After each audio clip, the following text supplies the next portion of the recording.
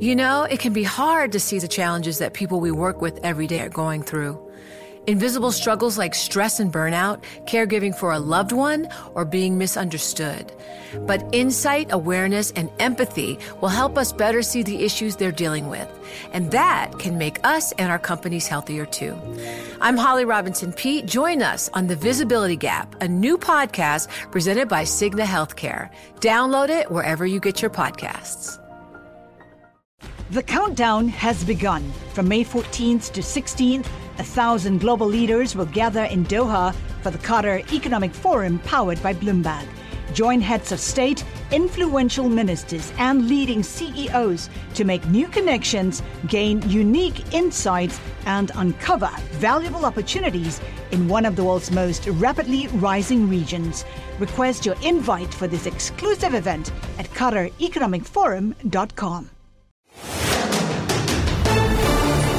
This is Bloomberg Law with June Grosso from Bloomberg Radio. All right, hey everyone, big news today. We are launching Threads, an open and friendly public space for conversations. But friendly conversation wasn't exactly what Twitter had in mind. It took just hours after the launch of Threads for Twitter to threaten to sue Meta over its, quote, copycat app, raising the specter of costly trade secrets litigation in a sometimes nebulous area of the law. Twitter sent a letter to Meta CEO Mark Zuckerberg accusing the company of hiring former Twitter employees to use trade secrets to speed up the development of Threads. Joining me is IP litigator Fabio Marino, a partner at Womble Bond Dickinson, who has litigated Silicon Valley software trade secrets disputes. Tell us, how common is trade secret litigation? It's actually pretty common, particularly in Silicon Valley, particularly between high-tech companies, and specifically when there is a group of engineers that move from one company to the other. How would you define what exactly constitutes a trade secret? So a trade secret, at least under California law, and it's similarly defined under federal law, is any information that has value because it's kept secret, kept confidential. That's pretty broad. It is. And, usually when we teach this in law school, we give an example such as the formula for Coke. Now, that's probably an outdated example because nowadays you can't do chemical analysis and reverse engineer the formula for Coke. But it's basically what most people would describe as the secret sauce behind the product.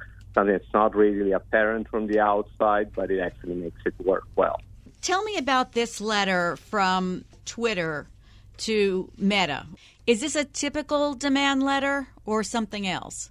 So I wouldn't call it a demand letter. This is probably more what we would call a notice letter, and it's very common. So when a company begins to investigate or suspect that some trade secret misappropriation might have taken place, they will typically send a letter such as this to the new employer to put them on notice that there is a potential trade secret misappropriation and they should investigate. And what can you tell about the information that Twitter already has from this letter? I mean, what can you read into this letter? The letter is fairly vague. It's obviously triggered by the launch of Threads on the Meta platform, which is somewhat similar to Twitter. It doesn't specify any number of employees that have transitioned from Twitter to Meta. And if they had specific information about specific employees, I would have expected them to be named in the letter. And you would actually typically send a letter to that employee specifically reminding them of their confidentiality obligation that extends beyond their termination from the prior employer. So this could just be Twitter trying to flex its muscles and saying your product is so similar, there must be some kind of a trade secret violation? That's not an unreasonable interpretation. In fact, it was my gut reaction when I read it. In response to this, a Meta spokesperson, Andy Stone, posted, quote, "To be clear, no one on the Threads engineering team is a former Twitter employee. That's just not a thing." If that is true, would that be enough to stop the litigation or at least make any litigation more difficult? Certainly, it would make a claim of trade secret misappropriation based on hiring former employees difficult, as you said, if it's in fact true. I suspect it's true in the sense that Meta is a sophisticated company, and so they have probably already taken steps to verify if, in fact, they have anybody on the team that is a former Twitter employee. And the fact that they put out a statement quickly to that effect suggests that they've done something in that sense. Well, let's say Twitter does bring a trade secrets case against Meta. What would it have to show? They would have to show that Meta actually acquired trade secrets from Twitter, either through hiring former employees or some other kind of appropriation of the trade secret. One important safeguard, at least in California, is that if they file a lawsuit, Twitter is going to have to identify the trade secrets before it can obtain discovery from Meta. So that's important because you cannot just sue somebody, ask them to turn over, their confidential information and say, oh, that's mine. So the policy, and there's a statute that regulates this in California, requires the suing party to actually identify the trade secrets before obtaining information from the defendant. So suppose the two products are just very similar. Yeah, that's not a trade secret misappropriation in and of itself. Now, I saw some reference to data scraping. So it sounds like at least Twitter believes there might be something related to data scraping. In its letter, Twitter said that Meta isn't allowed to crawl or scrape Twitter's data. So data scraping means collecting information off of somebody else's website. There is some data that is obvious to everybody, right? If you're reading Twitter, a set of tweets, there is data in the tweets themselves. But there is additional data, often referred to as metadata. Metadata simply means data about other data, that somebody familiar with the Twitter algorithms, for example, would be able to collect, taking advantage of inside knowledge of how that metadata is organized on a Twitter server. So the implication here is that if there are former employees of Twitter at Meta, they might have used some of that knowledge to enable Meta to scrape data from Twitter that others that lack that knowledge wouldn't be able to extract. In a case like this, do you almost need a smoking gun, like evidence that code was copied or documents were stolen? Certainly helps a lot. It's what we typically refer to as a smoking gun. I do these types of investigations all the time. And when I find evidence like that, now I know I have a real case. Obviously, you don't have to have a smoking gun before you file suit. You need to conduct a diligent investigation. You have to obtain information that leads you to form a reasonable belief that a trade secret misappropriation has occurred. The fact that there is an allegation some employees might have transferred over it by itself is probably not sufficient. So they need to find something, but it doesn't have to rise to the level of smoking gun, as you said. Let's say it does go to trial. Could it end up that it comes down to experts testifying about what they see in the code or the algorithm? If it went to trial, obviously a lot of the technical evidence would come in the form of expert testimony. I will say, though, that one unique feature of trade secrets cases, particularly between close competitors in the marketplace, is that a lot of that evidence gets presented very early in the case in the form of a TRO or a preliminary injunction motion. It sounds like these cases are tough. What would Twitter have to show to get by a motion to dismiss? So they would have to show some evidence that some level of misappropriation has taken place. But typically what happens in these cases, very early on, and I would suspect that's happening right now as we speak, Twitter is going through all of the electronic evidence they have on the departed employees that they believe went to Meta to find any indication that they were in communications with Meta before they left, for example.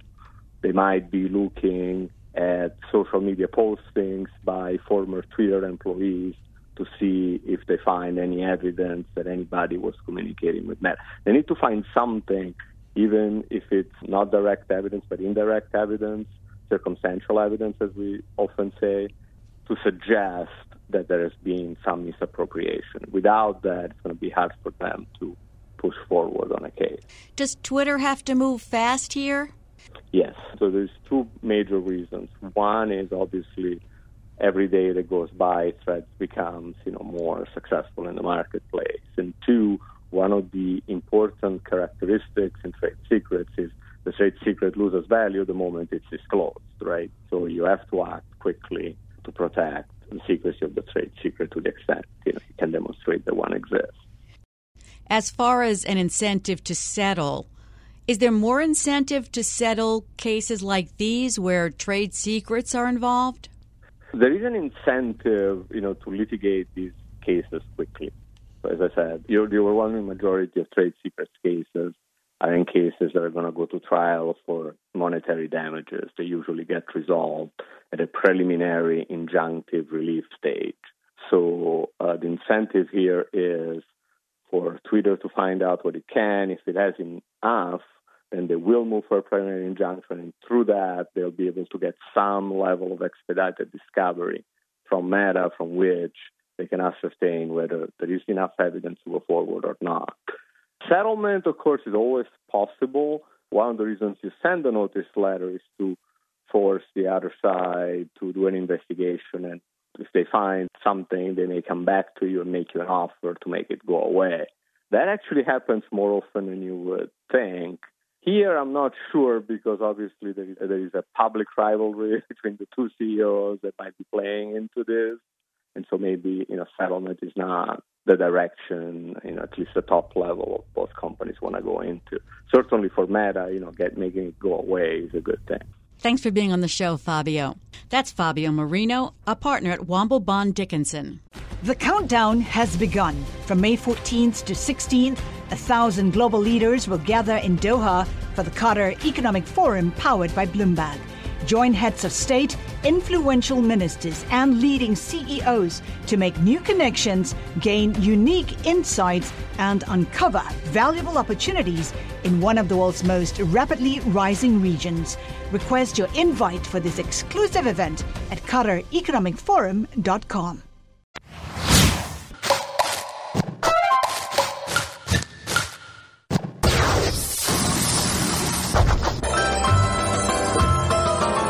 Candy Crush, Call of Duty, and World of Warcraft are now one step closer to becoming Microsoft properties. A federal judge has denied the Federal Trade Commission's request for a preliminary injunction to stop Microsoft's $69 billion acquisition of video game company Activision Blizzard. Regulators sought to axe the deal, saying it will hurt competition. The merger could be the largest in the history of the tech industry. But federal judge Jacqueline Scott Corley said the FTC hasn't raised serious questions regarding whether the proposed merger is likely to substantially lessen competition between video game consoles or in the growing markets for monthly game subscriptions or cloud-based gaming. Joining me is Bloomberg Intelligence senior litigation analyst Jennifer Rhee. How big a defeat is this for the FTC, not only as far as this deal is concerned, but as far as the FTC's aggressive moves to police mergers? I think it's fairly big. Now, I'll start by saying these things move slowly, right? Challenging mergers is a slow process. And I think it's still sort of too early to say whether the FTC really is in kind of a failing streak. But this was pretty big because they really, really wanted to challenge a vertical deal, a deal in which there was vertical integration by virtue of the merger. And they thought this would be a good one to do so, especially because it involves Microsoft, very large, powerful company. And so I think that it was a real disappointment for them. And obviously it paved the way for the deal to close, and they don't think the deal should close. So this was a big deal. Tell us about why the judge found that this deal, didn't have antitrust problems and could go forward. Well, technically what she found is that if there was a full-blown trial on the merits. This was sort of a short, abbreviated trial, right, just to determine whether there should be a short-term block. But what she found is that if there were a full-blown trial on the merits, fleshing out all the evidence, that it was unlikely that the FTC would succeed. This is what the FTC had to show, a likelihood of success on the merits. The merits would have been fleshed out in an internal FTC trial before an administrative law judge. And so what this judge looked at is whether there was evidence that supported Microsoft having the ability and the incentive to foreclose Activision games from its rivals in a way that would lessen competition and harm consumers. And at least on the very first piece, do they have the ability to foreclose? The judge said, well, yes, they do once they have it. But what she found is that the FTC's evidence didn't support the idea that they had an incentive to keep these Activision games, particularly Call of Duty, exclusive and not allow access to the games to their rivals. The evidence just simply didn't support that. Tell me if you agree with this. Robert Land, who's a professor at the University of Baltimore Law School, said the judge relied on an erroneous legal standard. She was too strict, and that the law only requires the agency show a deal may substantially lessen competition, not that it will or is likely to. I mean, do you agree with him?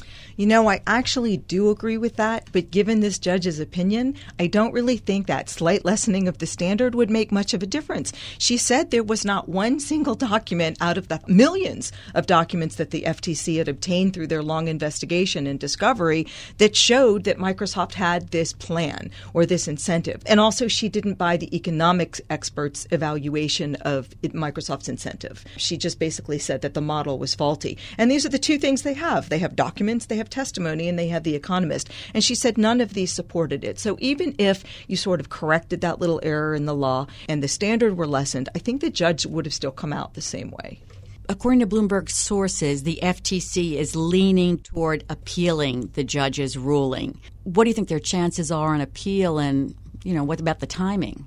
So on timing, if they appeal, the only way they can stop this deal from closing. Now, putting aside that there's still issues in the UK that companies have to deal with, but let's say they resolve those and they close. The only way the FTC can keep them from closing during the pendency of an appeal would be right now to get an emergency order. They'd seek it first from the district court, which would probably deny it given her opinion, and then they'd go to the Ninth Circuit. As of late, those emergency order requests haven't worked, so I don't think that would work. Now, they can still appeal. They can still go after a closed deal. It would probably take about another 6 months, and I'll be perfectly honest, I just don't see a likelihood of success there. Because even if an appellate court agreed with what Robert Land said and said, well, the interpretation of the law was incorrect, what they would do is send it back to the district court. And I think what would happen is exactly what I said, that the district court would say, okay, even if it's a lesser standard based on the evidence that was presented to me, I still don't think they meet that standard. So I see it as being a real uphill climb to try to win that.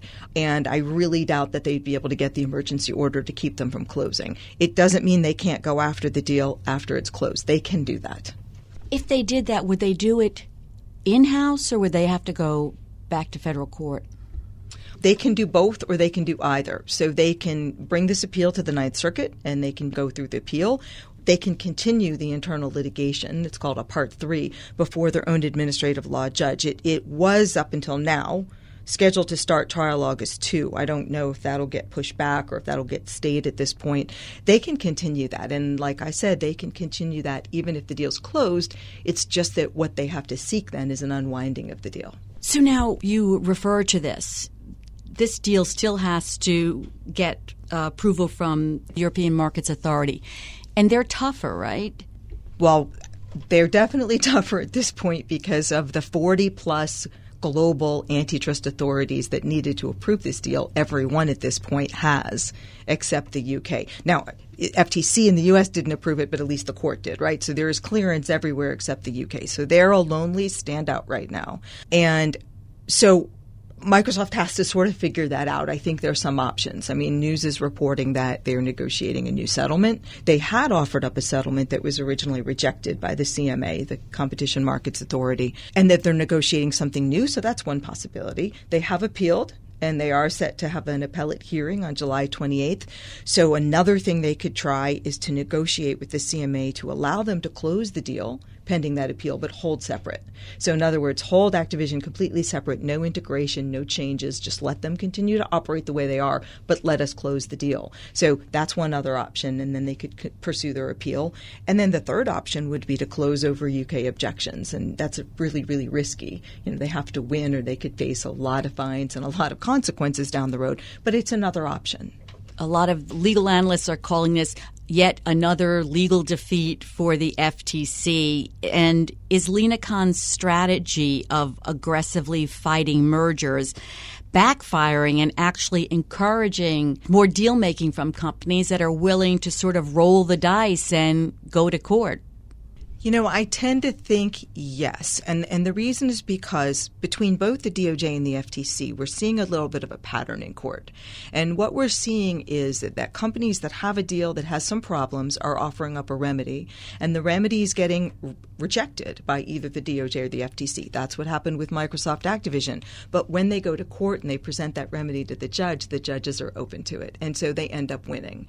And companies have learned that. They figured it out. That's the route. It might take us a little longer. It might be more expensive for us because it takes longer and costs more money to actually have to litigate a deal. But if we have a very reasonable fix and we go to the judge and say, look, we have this reasonable fix and it resolves all the issues that the FTC or DOJ say they have, you should let us close. And the judges are doing that. And so they have a new strategy, and I think are more confident about going forward with that.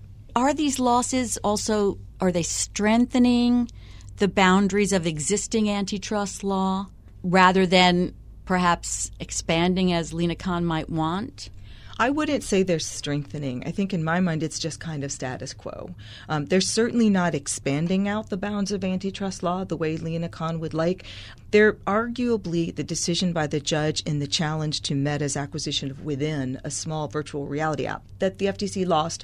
There was some language in that decision that was somewhat helpful to the Federal Trade Commission in terms of going after what we call a nascent competitor, a company that buys another company it doesn't compete with today but could compete with in the future. So maybe just a little incremental inch, a little move toward the direction Lina Khan would like to go. But for the most part, what I see so far with the judge's decisions is status quo.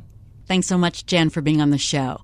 That's Bloomberg Intelligence senior litigation analyst Jennifer Rie. For more of Jen's analysis, you can go to BI Go on the Bloomberg terminal. And that's it for this edition of the Bloomberg Law Show. Remember, you can always get the latest legal news on our Bloomberg Law podcast. You can find them on Apple Podcasts, Spotify, and at www.bloomberg.com/podcast/law. And remember to tune into the Bloomberg Law Show every weeknight at 10 p.m. Wall Street time. I'm June Grosso, and you're listening to Bloomberg.